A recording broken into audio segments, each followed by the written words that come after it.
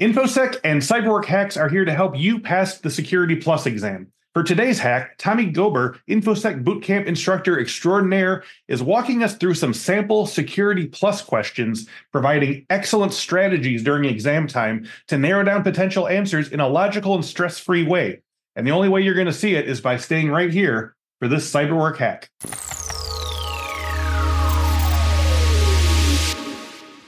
Hey, welcome to a new episode of CyberWork Hacks. The purpose of this spin-off of our popular CyberWork podcast is to take a single fundamental question and give you a quick, clear, and actionable solution, or a new insight into how to utilize InfoSec products and training to achieve your work and career goals. So our guest today, Tommy Gober, is an InfoSec instructor, and among his many areas of expertise, he is our bootcamp instructor for what you probably all know is one of the most popular and in-demand certifications, and that's CompTIA's Security Plus certification. So for today's CyberWork hack, Tommy's prepared a couple of sample Security Plus questions, and he's going to walk us through how they are constructed and how you should approach them when you're taking the exam. So thanks for joining me today, Tommy. Hey, Chris. Good to be here.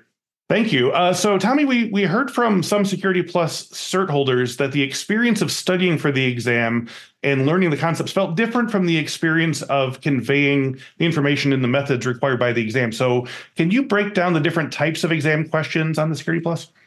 Yeah, so there's a few different types that CompTIA likes to ask on really any of their certification exams. There's the multiple answer, the multiple choice. Let's start with that one. Mm-hmm. Multiple choice, that's A, B, C, or D, right? Yep. Multiple answer, and that's usually where you're going to see select two. Select all that apply. Yeah, right. Yeah. Mm-hmm.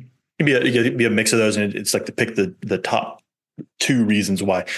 On the CompTIA exam format, they will literally say select two. They're going to tell you exactly how many of the following answers you need to choose. Gotcha. And it doesn't let you move on. If you only answer one, it's like select two. It's going to be like, hey, bozo, you need to go back and.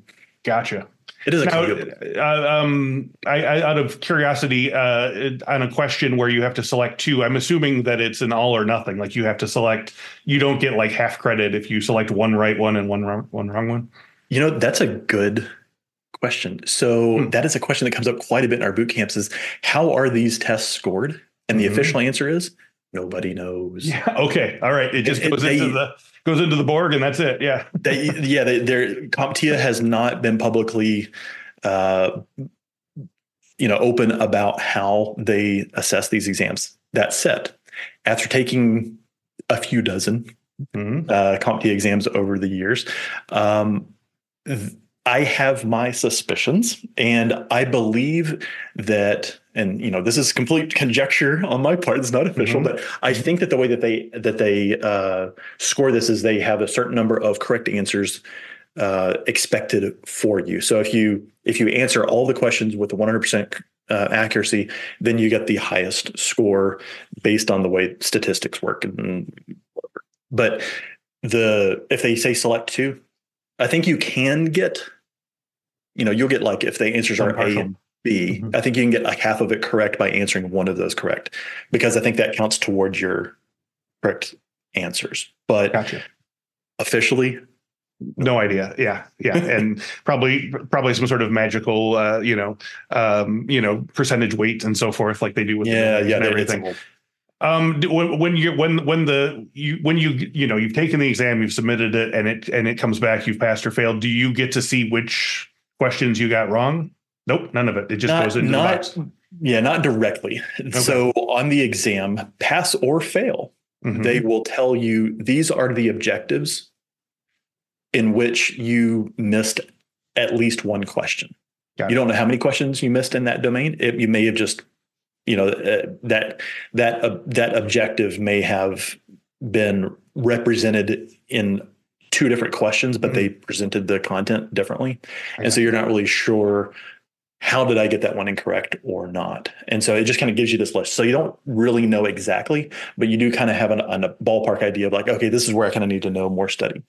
And so if you have done a personal inventory of, I got the objectives from CompTIA. I went through and I listed all these things out, and I know these questions are not. If you did a inventory like that, the places where you're weak, and you might be look at the test result, be like, yeah, I kind of screwed that up because I didn't Right. I knew I was weak on that. You can feel it rather than like going question by question.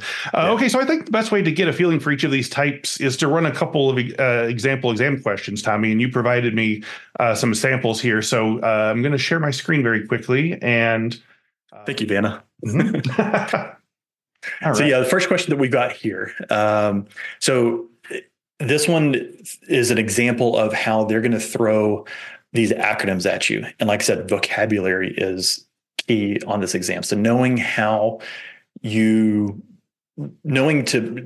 the questions, first of all, asking, then knowing what are my options. When you glance at these answers, HTTPS, SMTP, TLS, SFTP, what the heck are those? Notice I have not read the question yet. I'm just looking at the answers. I want to first glance at my answer choices, and that's going to kind of frame my thinking. This is just kind of test taking steps in general, but this is going to frame my thinking so that when I go up and read the question, I will then be able to understand what are my options. So having glanced at the answers, HTTPS, SMTP, TLS, SFTP, FTP. I don't even know what those are. Let's go back and look at the question and read through it. An organization's chief information officer recently received an email from human resources that contained sensitive information.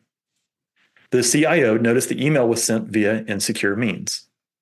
A policy has since been put in place stating all emails must be transmitted using secure technologies. Which of the following should be implemented to address the new policy? So this is a wordy question, Chris. There's a lot of stuff going on here, but what are they asking? It's saying which of the following options should be implemented to address the new policy. What's that new policy? The policy has been put in place stating all emails must be transmitted using secure technology. So we're transmitting something, it has to be secure, meaning we're looking for some form of encryption. Encryption is how we send things securely. Okay, so the question is really asking which of the following is a form of encryption that we can, by extension, send email with. And so our options are HTTPS, SMTP, TLS, and SFTP.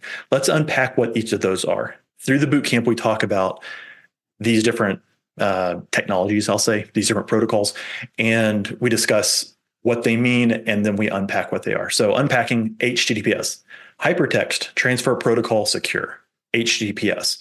That's for requesting web pages and whatnot. We're not transmitting data that way, though these days we do a lot of we do web-based email, don't we? So plausible answer. Let's keep that one in mind, maybe. Okay.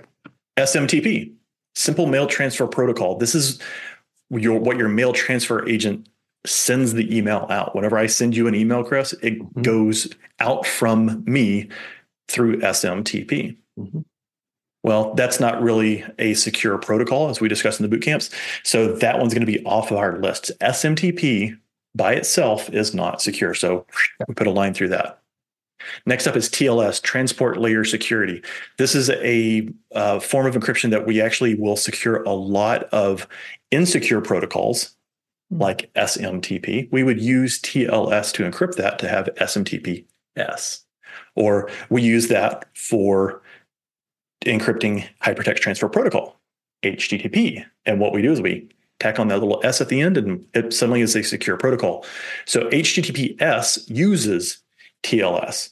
SMTPS uses TLS. That's the security that those are providing. So very, very strong contender there. Looking down at our final option there on letter D, Delta, is SFTP. That is Secure File Transfer Protocol. That is FTP utilizing SSH or Secure Shell. So that's not really something we would use to normally send email via. And so of these four options, the best one, if you go on the next slide, it will highlight our correct answer is indeed C, Charlie, TLS. More alphabet soup. Like to throw these the first one, I knew some of those terms. This one I am out to sea, so I'm excited to hear about this. But it's that means like I know some of these words. Yeah. Right. So which of the following should be used to validate the integrity of data? We got TLS, SSH, MD5, and RSA. The reason I picked this one out, this is a prime example of how sometimes CompTIA plays their hand. They kind of clue us into what the answer is just by using a keyword in the question itself. So which of the following is used to validate the integrity of data? One of the things that we do in the boot camp is we talk about how in CompTIA land, whenever you're taking one of these certifications, if they are talking about integrity, they mean hashing. And if they're talking about hashing, they are talking about integrity. It's a two-way street. If you see that keyword, just know that they are zeroing in on hashing or integrity. Those two go hand in hand. So our options are TLS, transport layer security. We just talked about that. SSH, that's just talked about that one earlier. That is what allows us to remotely connect to a remote host via encryption. I'm going to skip on down to Delta, letter D, and RSA, another form of encryption. So TLS, SSH, and RSA all deal with encryption. Only the letter C, Charlie, uses a form of hashing known as MD5. Not bulletproof form of hashing, but a very, very common, often used form of hashing. So the question itself is asking, which of the following is a hashing format, protocol, algorithm? And the answer on this one is C, Charlie, MD5. It's the only one of those choices that has to deal with hashing. And because we saw that keyword up there in the question, integrity, we know that hashing is what they're asking about. Awesome. All right. Ready? You up for one more here? Yeah, let's do it. All right. This is a fun one too. So let's glance down at our answers one more before we read the question. Okay. Reflected XSS, restored XSS, cross-site request forgery, and then lastly, SQL injection. So first of all, what the heck is XSS? That's the cross-site scripting we talk about. Reflected cross-site scripting is kind of where an attacker throws some generally JavaScript at your machine, and then it says, here's some data for you to process. Here you go. I want you to take this and run it. But what you're actually doing is it's actually saying, I want you to go over that way and get the JavaScript from that system over there. I'm reflecting it. I'm sending you off that way to pull the code that's over yonder. B, stored XSS. This is where I gave you the JavaScript, and then the system takes that and stores it into that database, holds a copy of that, so that when any site visitors, users, customers go to the site, that database is presenting its information. Well, it's brought that JavaScript back out, and now it's launching an attack on your clients or customers. That's also not good. Cross-site request forgery gets a little bit deeper. It has to deal with stealing credentials in order for an attacker to act on your behalf. And then the last one down here is the SQL injection. SQL, the language that we use with databases and so forth. So looking up at the question here, logs from an IDS, which we talk about as an intrusion detection system. Logs from an IDS alerted on a string entered into the company's website login page. The following line was pulled from the HTTP post request. User ID equals Carlos, or 1 equals 1, and request equals submit. Which of the following was attempted? You know what? We can short circuit this whole question. We don't have to look at anything else. We don't have to think about anything else. The answer to this one is D, Delta, SQL injection. How do I know? Because I wrote the question, Chris. But the go-to thing that I want you to hone in on, and this is true across all CompTIA certifications, you see right there in the very center of the screen, or 1 equals 1. That's your clue that they're talking about SQL injection. That's CompTIA, again, playing their hand, cluing you in, hey, what are we asking about? They're asking about SQL injection. If you see or 1 equals 1, you can just throw everything else off just about. Don't have to read anything else. You're getting it right there to SQL injection. I do spend a little bit of time. We talk about how does SQL work? Why does this or 1 equals 1 work? But really what you're looking at, Chris, when does 1 equal 1? All the time, right? Yeah, when you it's always 1. Till the cows come home. It's every day. If 1 does not equal 1, we have some huge problems in the world. Yes. And so it's just saying this is always going to be true. And because of the way that SQL is processed, it's going to yield far more information than the system may otherwise want to share. And so that's what you're taking some SQL logic, injecting that into the database. It's running and then yielding some information beyond what those site designers would want you to do. Gotcha. All right. Well, thank you. That's 3 excellent examples there. So I want to, before we go, InfoSec Security Plus Bootcamp ends with a practice exam before the actual exam, right? Yeah. Now, can you tell us how that works and how it helps you to retain knowledge better when it's the moment of truth to take the exam? Absolutely. So there are different approaches to this. Each instructor takes these approaches a little differently. What I like my folks to do for my boot camp is we spend a little bit of time each evening, kind of as homework. Do it on your own. You don't have to do it right away at the end of the boot camp. You can take a break. You can go for a walk, whatever. But at some point at the end of the day, I want you to go through and take these practice exams. The reason I want you to do that is to get exposure to these concepts. How will these items be presented to you in the form of a question? And then as we're going through the course, I want you to be able to, it kind of creates this like learning community where everybody's kind of racing and clamoring and be like, hey, that was on the practice exam. I remember that. Yeah. Love it. So it lets you see how these topics are going to be presented on the exam so that when you get to exam time, you've got some practice under your belt. You're not going to get that sort of brain seize up where you're like, I've never seen this before, or the structure. Yeah, right. So what's your best piece of advice for exam day? Good vibes. Okay. Like total chill. When I go to do this, you've put in the time, you've put in the effort, you've taken the practice exams, you have prepared for this. It's showtime. Be proud, go in confident, knowing what you know. You may not know everything on the exam. There are times when I go to take these refresher exams just to kind of understand how these tests have done. I don't, even after these many years, I still don't ace every one of these because sometimes the questions are just a little confusing or whatever. But you know what? I still go in confident and I still walk out with my chin up, held high, because I prepared for this. I am successful with it. So my game day test day, I go to I schedule my exam. If you're a morning person, schedule it in the morning. If you're an afternoon person, I need a little time to boot up, take in the afternoon. I like to schedule my exam kind of mid to late afternoon. I like to go and eat lunch at one of my favorite restaurants. And, I've got a nice cold drink with me. Mm-hmm. I put on some good tunes in the car and I'm headed down to the test center and I'm just kind of like in a vibe. I'm just like, I'm zoned out.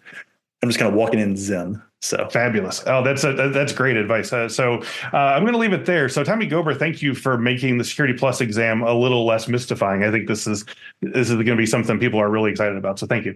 Absolutely. And to everyone else, thank you for watching this episode. If you enjoyed this video and felt it really helped you, this one especially, please share it with your colleagues, your forums, and on your social media accounts. I'd love to see people letting us know if this really helped them out. And definitely subscribe to our podcast feed and YouTube page. You can just type in CyberWork InfoSec on any of them and you're on your way. So there's plenty more to come, including a couple more Security Plus from Tommy here. So if you have any topics you want us to cover, feel free to drop them in the comments below. But until then, see you next time and happy learning. How about some free cybersecurity training resources for you and your team? Just go to infosecinstitute.com/free to get ebooks, training guides, and more than 100 cybersecurity training courses, all free for CyberWork listeners. Go to infosecinstitute.com/free and start learning crucial new skills today.